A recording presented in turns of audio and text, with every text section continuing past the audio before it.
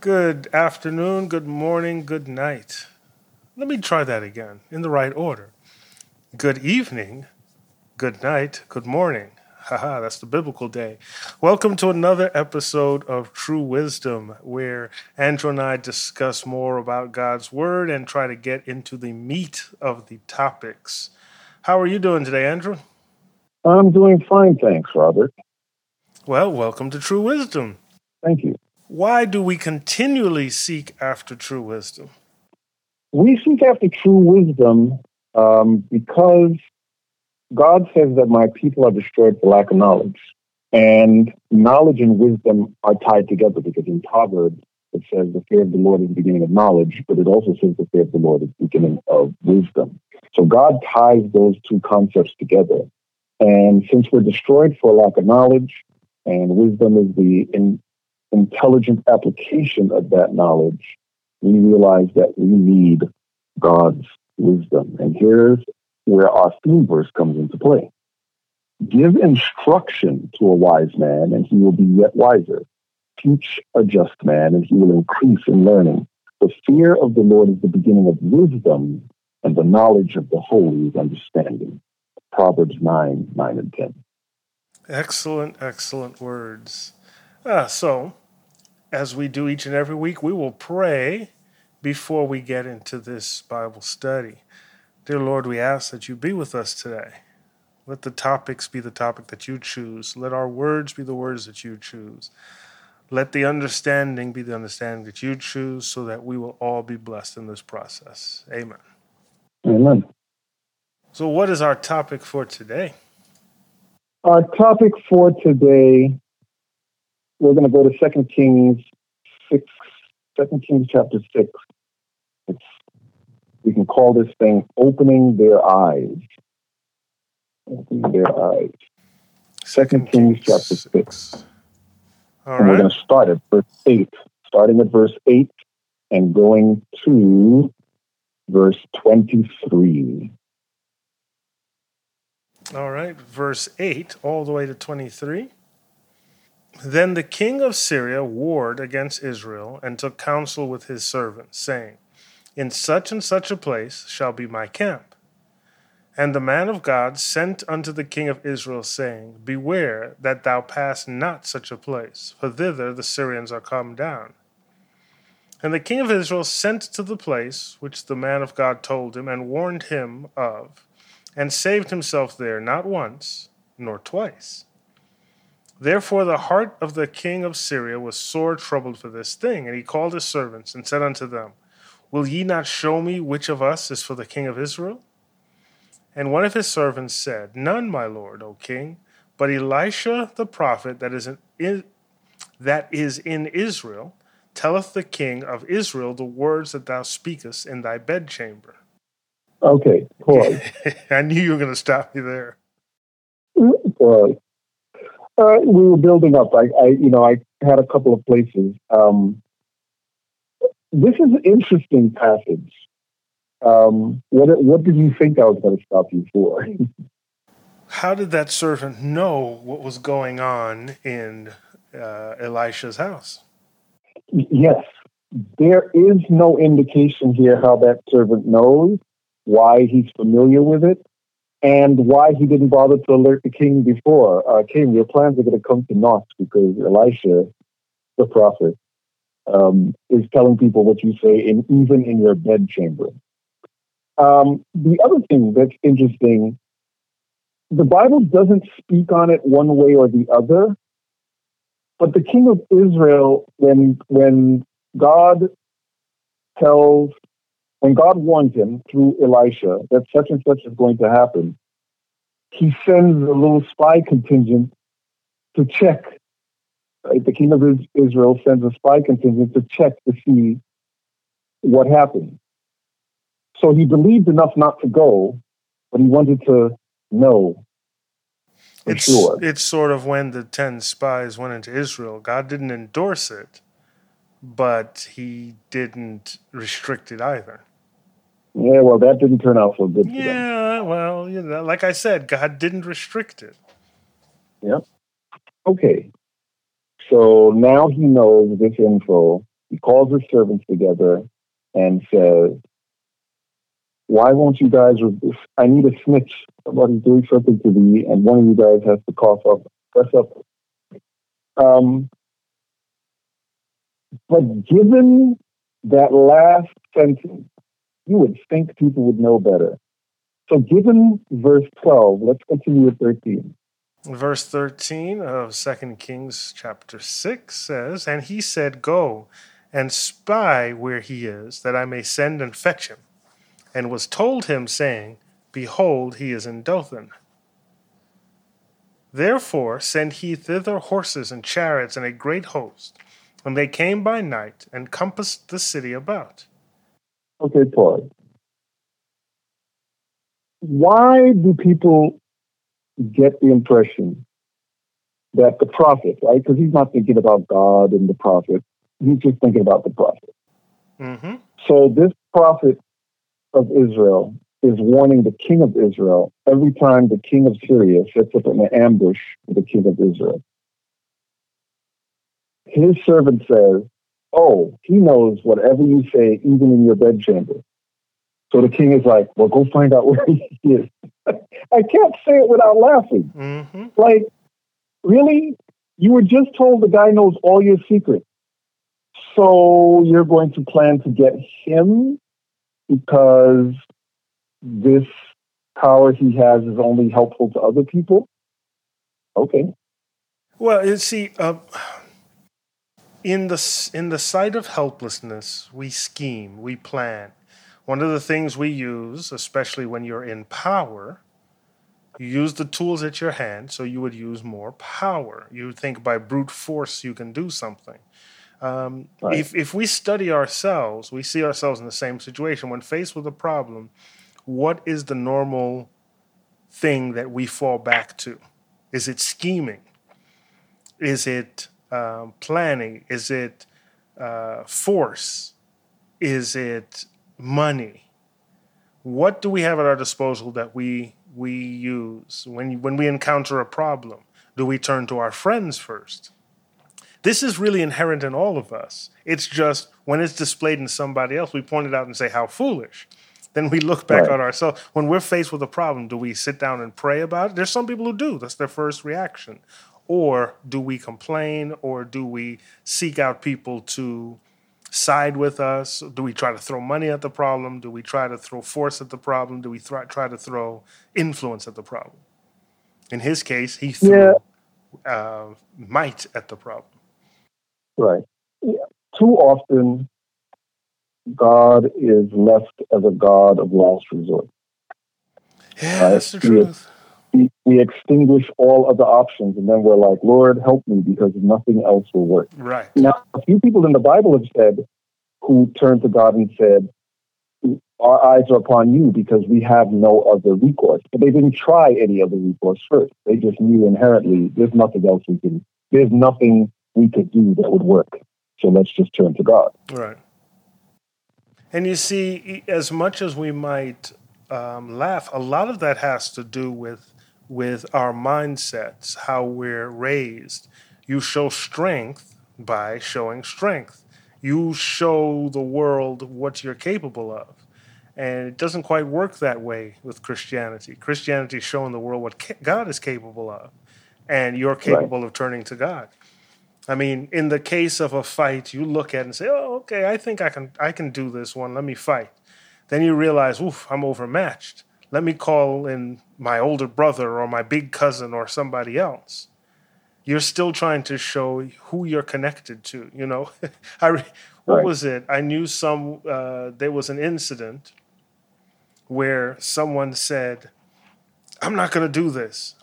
You can't make me do this. I'll call the mayor. And the person reached into their phone and punched, here, the mayor's on my speed dial. Your sign of strength means nothing to me.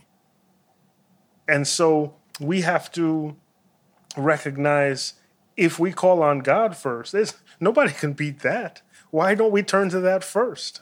Why do we try to put in the effort ourselves? And of course, him being a heathen, he turned to who he can turn to. We see other stories in the Bible where they turned to their gods first. The Egyptians did it. with Moses.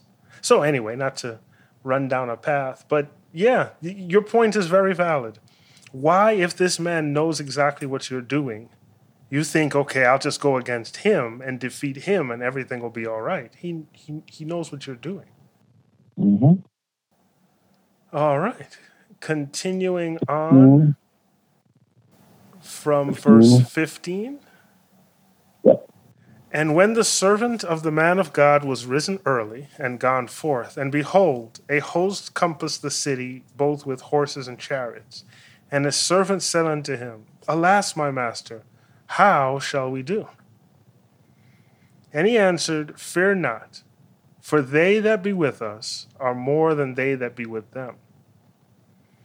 And Elisha prayed and said, Lord, I pray thee, open his eyes that he may see. And the Lord opened the eyes of the young man, and he saw, and behold, the mountain was full of horses and chariots of fire round about Elisha. And when they came down to him, Elisha prayed unto the Lord and said, Smite this people, I pray thee, with blindness. And he smote them with blindness according to the word of Elisha. Mm-hmm. And Elisha said unto them, This is not the way, neither is this the city. Follow me, and I'll bring you to the man whom ye seek. But he led them to Samaria. This is such a tricky verse. This is such a tricky verse. This is such a tricky verse. 2 Kings 6:19. Okay. Now, so let's get to 20. It's a tricky verse. And it came to pass when they were come into Samaria that Elisha said, Lord, open the eyes of these men that they may see. And the Lord opened their eyes, and they saw, and behold, they were in the midst of Samaria. And the king of Israel said unto Elisha when he saw them, My father, shall I smite them? Shall I smite them? And he answered, Thou shalt not smite them. Wouldest thou smite those whom thou hast taken captive with thy sword and with thy bow? Set bread and water before them, that they may eat and drink and go to their master. And he prepared great provision for them. And when they had eaten and drunk, he sent them away, and they went to their master. So the bands of Syria came no more into the land of Israel. Okay. Now, there are a lot of different lessons that you can come away from here. Verse 19 is a tricky one because Elisha appears to be telling an untruth. He appears to be telling an untruth. But when their eyes are opened in Samaria, the person they were looking for, which is Elisha, is there. So he's not exactly wrong. And more importantly, so we don't get any clues about how God feels about this except for two. God heard the prayer for blindness and heard the prayer for healing. Well, was it mocking? Did he mock them just like Elijah did when they were on Mount Carmel? It was more than mocking because the situation was different, right? The situation is very different. Those people that Elijah mocked, he also killed because they were in rebellion against God. This group was not specifically in rebellion against God. Obviously, they were in the commission of a negative situation, but they were not specific. I mean, the other folks were doing idol worship, right? Extensive idol worship at that. And they so were this Israelites. Situation is different. Well, I shouldn't say they were Israelites. They were prophets of Baal. Right. We don't know their specific nationality.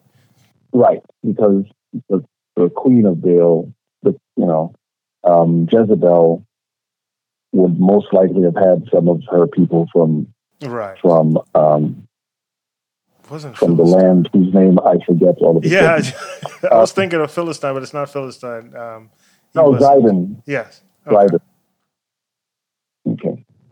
So that's different. So 19 is a tricky one, but he says, follow me, and I'll bring you to the man whom you seek. Now, here's the interesting thing. what kind of blindness is this? It's not obvious. Right, What level of because blindness? right. You can't have a whole host that's blind following on horseback. It's just not possible. It can That's, it can be mental blindness. there had to be it has to be a different level of blindness, right? Because he led them to Samaria. Like you said, an army, horses and chariots, you leading and none of them can see at all, got to be a different level of blindness. And it's very interesting that there is a prayer for what transpired.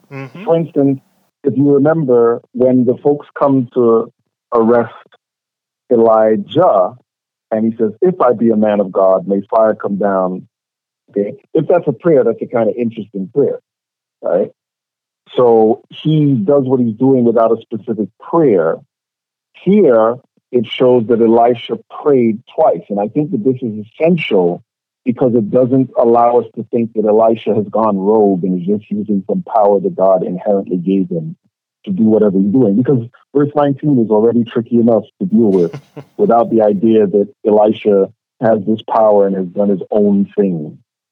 But he asked that God would blind them in some particular way. He led them to where he needed to. And then he opened their eyes, and they realized that they were not in a good place. They realized they were not in a place. And the king was like, "Can I kill him? Can I kill him?" Like, no, you can't kill him. Is that how we treat prisoners of war? Really? No. Feed them and send them back. And on account of how he treated them, and we have Paul talks about this later, heaping coals of fire upon the head of your enemies when you feed them bread and water. On the heels of that, the bands of Syria came no more into the land of Israel because they knew that they should have been dead. Yeah, it's they were scared. Yeah, they gained a respect.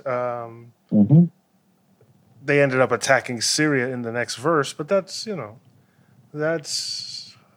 interesting. Well, but this is later, and I'll tell you what, it implies a different king. Yeah, because for whatever it names reason, the king. Yes. The king of Syria and the king of Israel are not mentioned in this passage.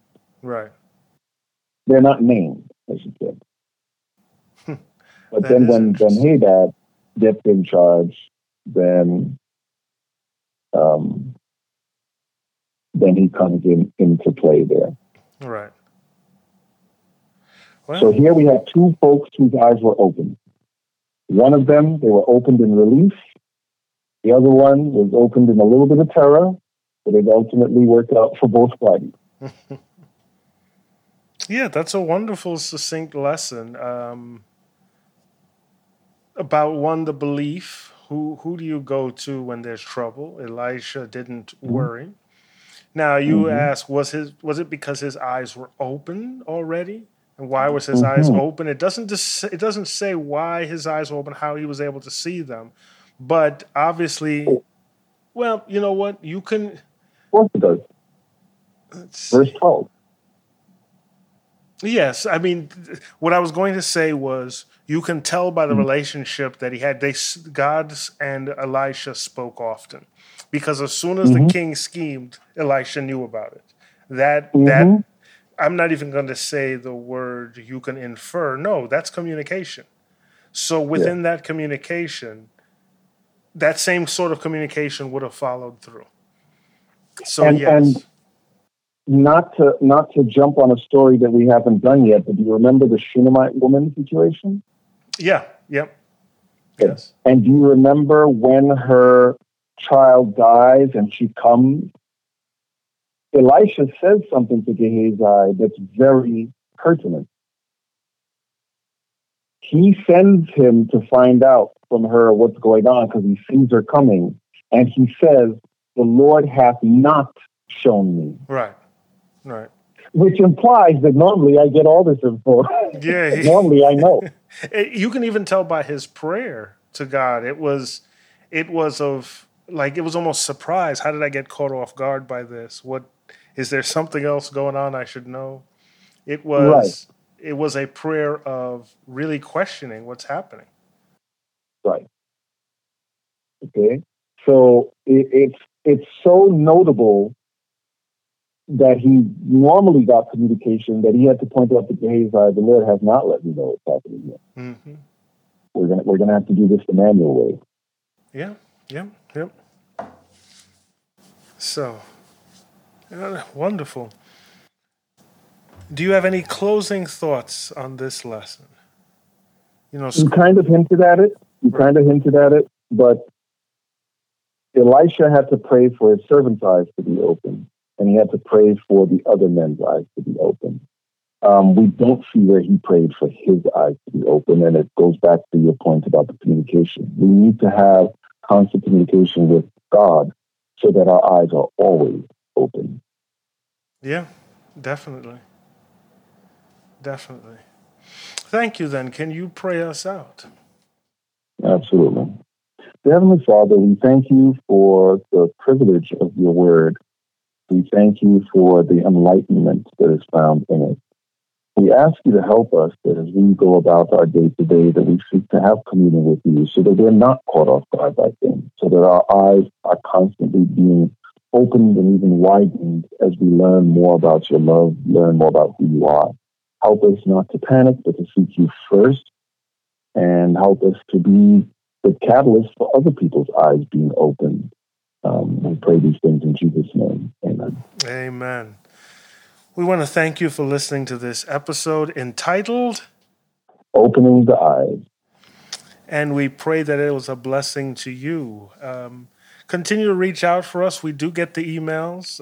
I apologize. Sometimes I'm not as quick to answer them as I should. Bear with me. And we will get back to you as soon as we can. You can write to us at truewisdom@spaceage-llc.com, and also catch us on Twitter at truewisdom_pod. Continue to listen, continue to read, and we pray that you will be blessed.